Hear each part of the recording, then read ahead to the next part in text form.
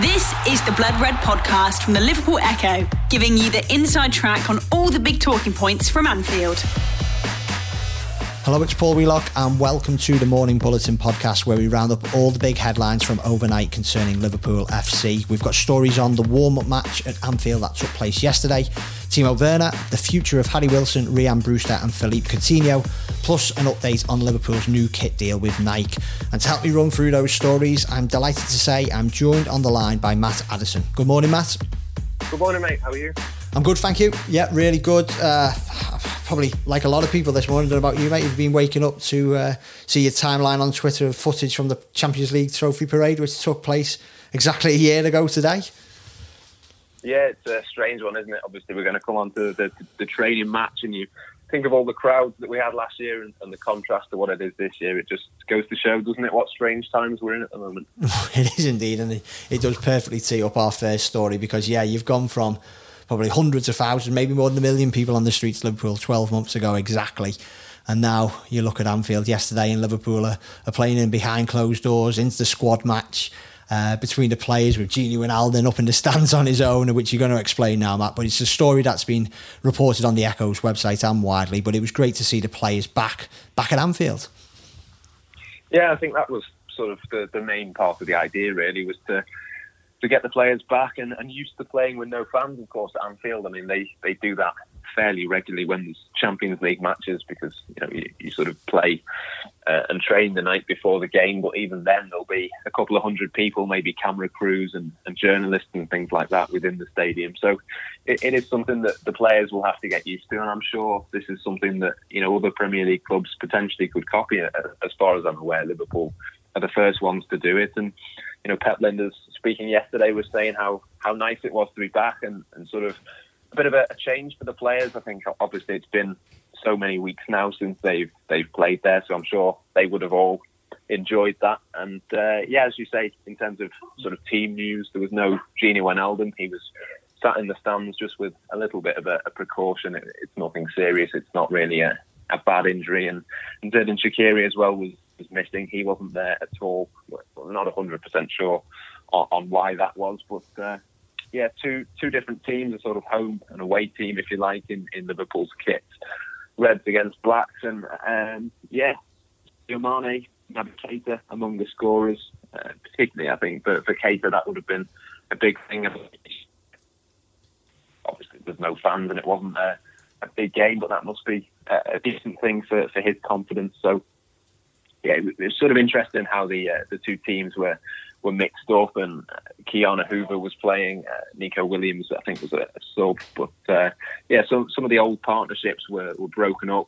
Van Dijk and Gomez, for example, on different sides. I think Firmino and Mane were on the same team, but then Salah was on the opposite team. So a complete sort of mix of teams. We're not too sure what the score was. I've seen a few rumours that it might have been 3-1 to one of the teams, but I don't think that's being confirmed. But yeah, I think the main thing was just to get them back out on the grass really at Anfield, to give them a little bit of a run out. And obviously there's only so much individual training and sort of little group exercises that you can do. At some point you do have to do friendlies, and this was one of those. So it was massively beneficial, I'm sure, for the players, not just to be playing a full match, but for that to be at Anfield too. And then obviously just the final thing, the Black Lives Matter image, obviously widespread now. I'm sure a lot of people will have seen that across social media, the players sort of taking a knee around the centre circle. I think that will be a little bit of an iconic image, obviously, in these times and everything that's going on at the moment.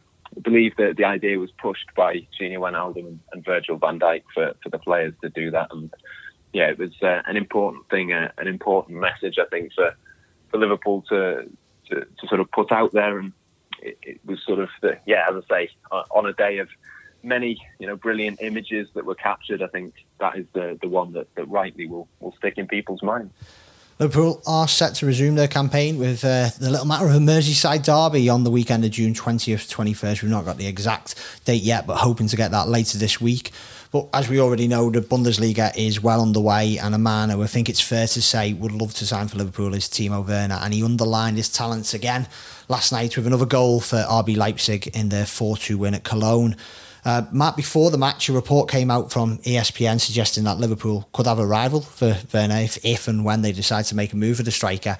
While after it, and you've probably seen it this morning, our listeners, that Leipzig's manager, Julian Nagelsmann, has made some interesting comments about Werner's future.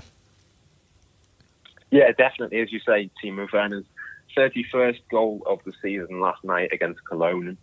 He played, relatively well. I think he was bit quiet for some of the match, but of course that goal, it was a counter-attack. Peter Gulacsi, the former Liverpool goalkeeper, launching one forward and getting the assist, and it was a very Liverpool goal really. And interesting comments from Julian Nagelsmann at the end. Admitted essentially, and to be honest, I think he made similar comments a few days ago too, that basically saying that he's had the conversation with Timo Werner and he isn't going to be able to convince him to stay. I think it's pretty clear that Timo Werner would like to leave and would like to take the next step in his career. And when you consider his age and you consider the form that he's in, the position that RB Leipzig are in the Bundesliga, they are in the sort of top 2 or 3 teams, but they're not really going to be challenging for the league anytime soon. I think it's understandable really that Timo Werner believes that this is the right time to move on. So the fact that Nagelsmann has come out and basically said that, it's a slight surprise and that he's been so blunt about it, but at the same time, I don't think it's a story that anybody really had any concerns about. I think it's fairly obvious that Timo Werner would like to move to Liverpool and that Liverpool would like to buy him. It's just a case of obviously whether this summer the financial aspect of it is right. But as you say as well, Chelsea potentially have joined the race. A story from ESPN suggesting that Lyon would like to get 80 million euros for their striker Moussa Dembele. He was potentially Chelsea's top target for the summer for that position. They're not going to pay, of course, that sort of fee. I think that's massively inflated, and we've seen that obviously with Jean-Michel Aulas, the Lyon president in the past, that if he has a valuation, he isn't going to shift. So potentially Chelsea have joined the race with Liverpool. They see Timo Werner as a cheaper alternative, obviously, a £52 million release clause. So, yeah, it's interesting that, Chelsea have been named as a potential alternative. I think I'm pretty sure still if Liverpool are interested, he would always pick Liverpool over Chelsea. I think Timo Werner has made that pretty clear, and it's just sort of the next step in the dance really. It depends really where Chelsea's interest has come from in terms of where that story has come from. You do wonder, is it maybe an agent getting involved from Timo Werner's perspective to sort of put Liverpool into a position where they have to make a decision sooner? Is it genuine interest from Chelsea, or is it conveniently positioned to make Liverpool make the next move? Only time will tell. But I think that the bottom line is, as much as Chelsea might like the look of him, I've seen stories over the last couple of days that Manchester City and Manchester United might also like the look of him. I think if Liverpool have the spending power to get Timo Werner this summer, then I'm pretty sure they still will. Agreed. If Liverpool do decide to sign Werner this summer, you do have to wonder what that would mean for the likes of Harry Wilson and Ryan Brewster. However, according to Chris Bascom in the Telegraph this morning, their immediate futures have been decided, Matt. Yeah, it's an interesting story, isn't it? I think it's Marco Grujic as well, Ryan Brewster, Harry Wilson. They'll all be allowed to stay out on loan for a little bit longer, of course. Normally, the season would have been finished by now, and they would have been expected to be back at Melwood for training, and then obviously they'll go away on holiday before they come back for pre-season. But of course, that's not going to be quite the case this year. To take Wilson as an example, he'll stay at Bournemouth for the rest of the Premier League season and continue to play and to play very well, you would assume, as he has done this season for them. So I think it was the obvious call to make really for Liverpool. It's beneficial for both parties. There's no reason to bring back any of those players that are out on loan. Liverpool don't need, for example, another midfielder. There's no reason to bring Marco Grujic back. They don't need Ryan Brewster. So it's best for his development that, if and when the Championship resumes, he'll be able to continue to play for Swansea. So, yeah, it's beneficial for both sides. The obvious decision, really, and that's the sort of easy bit, isn't it, really, with those sorts of players. I think for Liverpool, it was an obvious decision. Maybe for some other clubs, it won't quite be so easy. I think there'll be teams who have players on loan who maybe can't afford to pay the wages for the extra few weeks or whatever it might be. There might be teams who decide, actually, we've got a bit of an injury crisis at the moment. We need those players back. And there is no obligation for a deal like this to be set out. But certainly for Liverpool's case, in terms of these contracts, it's a fairly simple one. And yeah, we expect that Grujic, Wilson and Brewster will all remain at their current clubs for that extra few weeks to cover the rest of this season. One player whose future is most definitely up in the air is the former Liverpool midfielder Philippe Coutinho. But increasingly, Matt, it looks like his future will be back in the Premier League if reports overnight are anything to go by. Yeah, some interesting comments from his agent coming directly from him. He says, definitely Coutinho would be interested in a move back to the Premier League. And to me, it just sort of sounds like he's desperate to drum up some interest, which you would imagine in normal times there'll be, a good 4 or 5 clubs in for Coutinho. But, the wage packet that he would demand, the transfer fee that Barcelona would want, it sort of sounds like there aren't too many clubs in the queue for him at the moment. And yeah, his agent is desperately trying to find somewhere for him to go. So I still, I know we said this a couple of times now, I still think staying at Barcelona is definitely an option, because as much as, his agent might say that he's desperate to move to the Premier League, I'm not sure there's too many Premier League clubs desperate to have him. So, obviously Brendan Rodgers spoke out within the last few days to say that Coutinho would prove too expensive for Leicester. I think his agent has been fairly vocal in the past that he wouldn't want to sign for Manchester United because of his Liverpool connections. Chelsea, you've already got a few number 10s there. They've already signed Hakim Ziyech ahead of the summer. So you don't think that they would really need it. Newcastle, potentially, if they get taken over, particularly if Mauricio Pochettino was to end up there, you could imagine that he would potentially reunite with Coutinho. But as much as Coutinho's agent might want there to be interest in the Premier League, I'm not too sure at this moment in time that there is any. So it wouldn't massively surprise me if he ended up staying at Barcelona, but potentially with these comments, it does sort of point to that maybe not being the case. Obviously, Barcelona, have changed managers since Coutinho left Liverpool, and Quique Setien has come in this season and made a few changes. But yeah, it does sound like Barcelona are looking to get rid. But yeah, there's not going to be a long line of suitors, I don't think, when this summer transfer window does open. To our final story.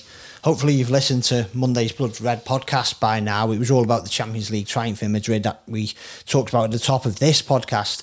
But shortly after Blood Red was recorded, our Liverpool FC correspondent Paul Gorst broke some news about the club's new kit deal with Nike. We've not covered it on a podcast yet, so I thought we'd do it here, Matt. What's the latest?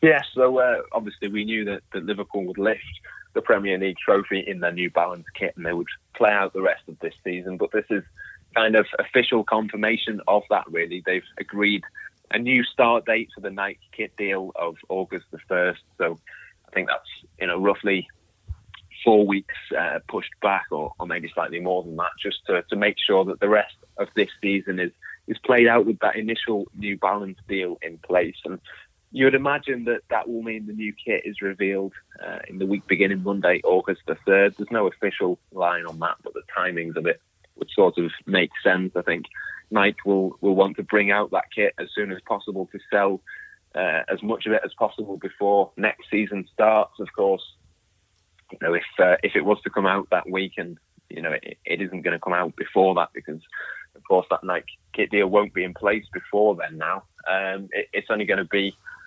potentially 2 or 3 weeks before the new season starts. So I think they will be keen to get that out there and get that on sale as soon as possible. But I think this, again, is a sensible decision. I think the fact that Nike have stepped back and allowed New Balance to have the rest of this season without much of a fuss, as far as we're aware, I think it's the right decision from their perspective. It wouldn't have looked too good if they'd kicked up a fuss and took advantage of the situation we're in at the moment. But any Liverpool fans who are excited about the new kit, and I'm sure there are plenty of those, the new start date for that Nike kit deal has been pushed back to August the 1st. So the countdown, if you like, is on for the Premier League title, but the countdown for Nike will be on until that point too. Certainly is. Thanks, Matt. That's all your headlines for this morning, and thanks for listening. Have a great day, and I'll be back later with our regular fans podcast View from the Kop. Until then, bye for now. You've been listening to the Blood Red podcast from the Liverpool Echo.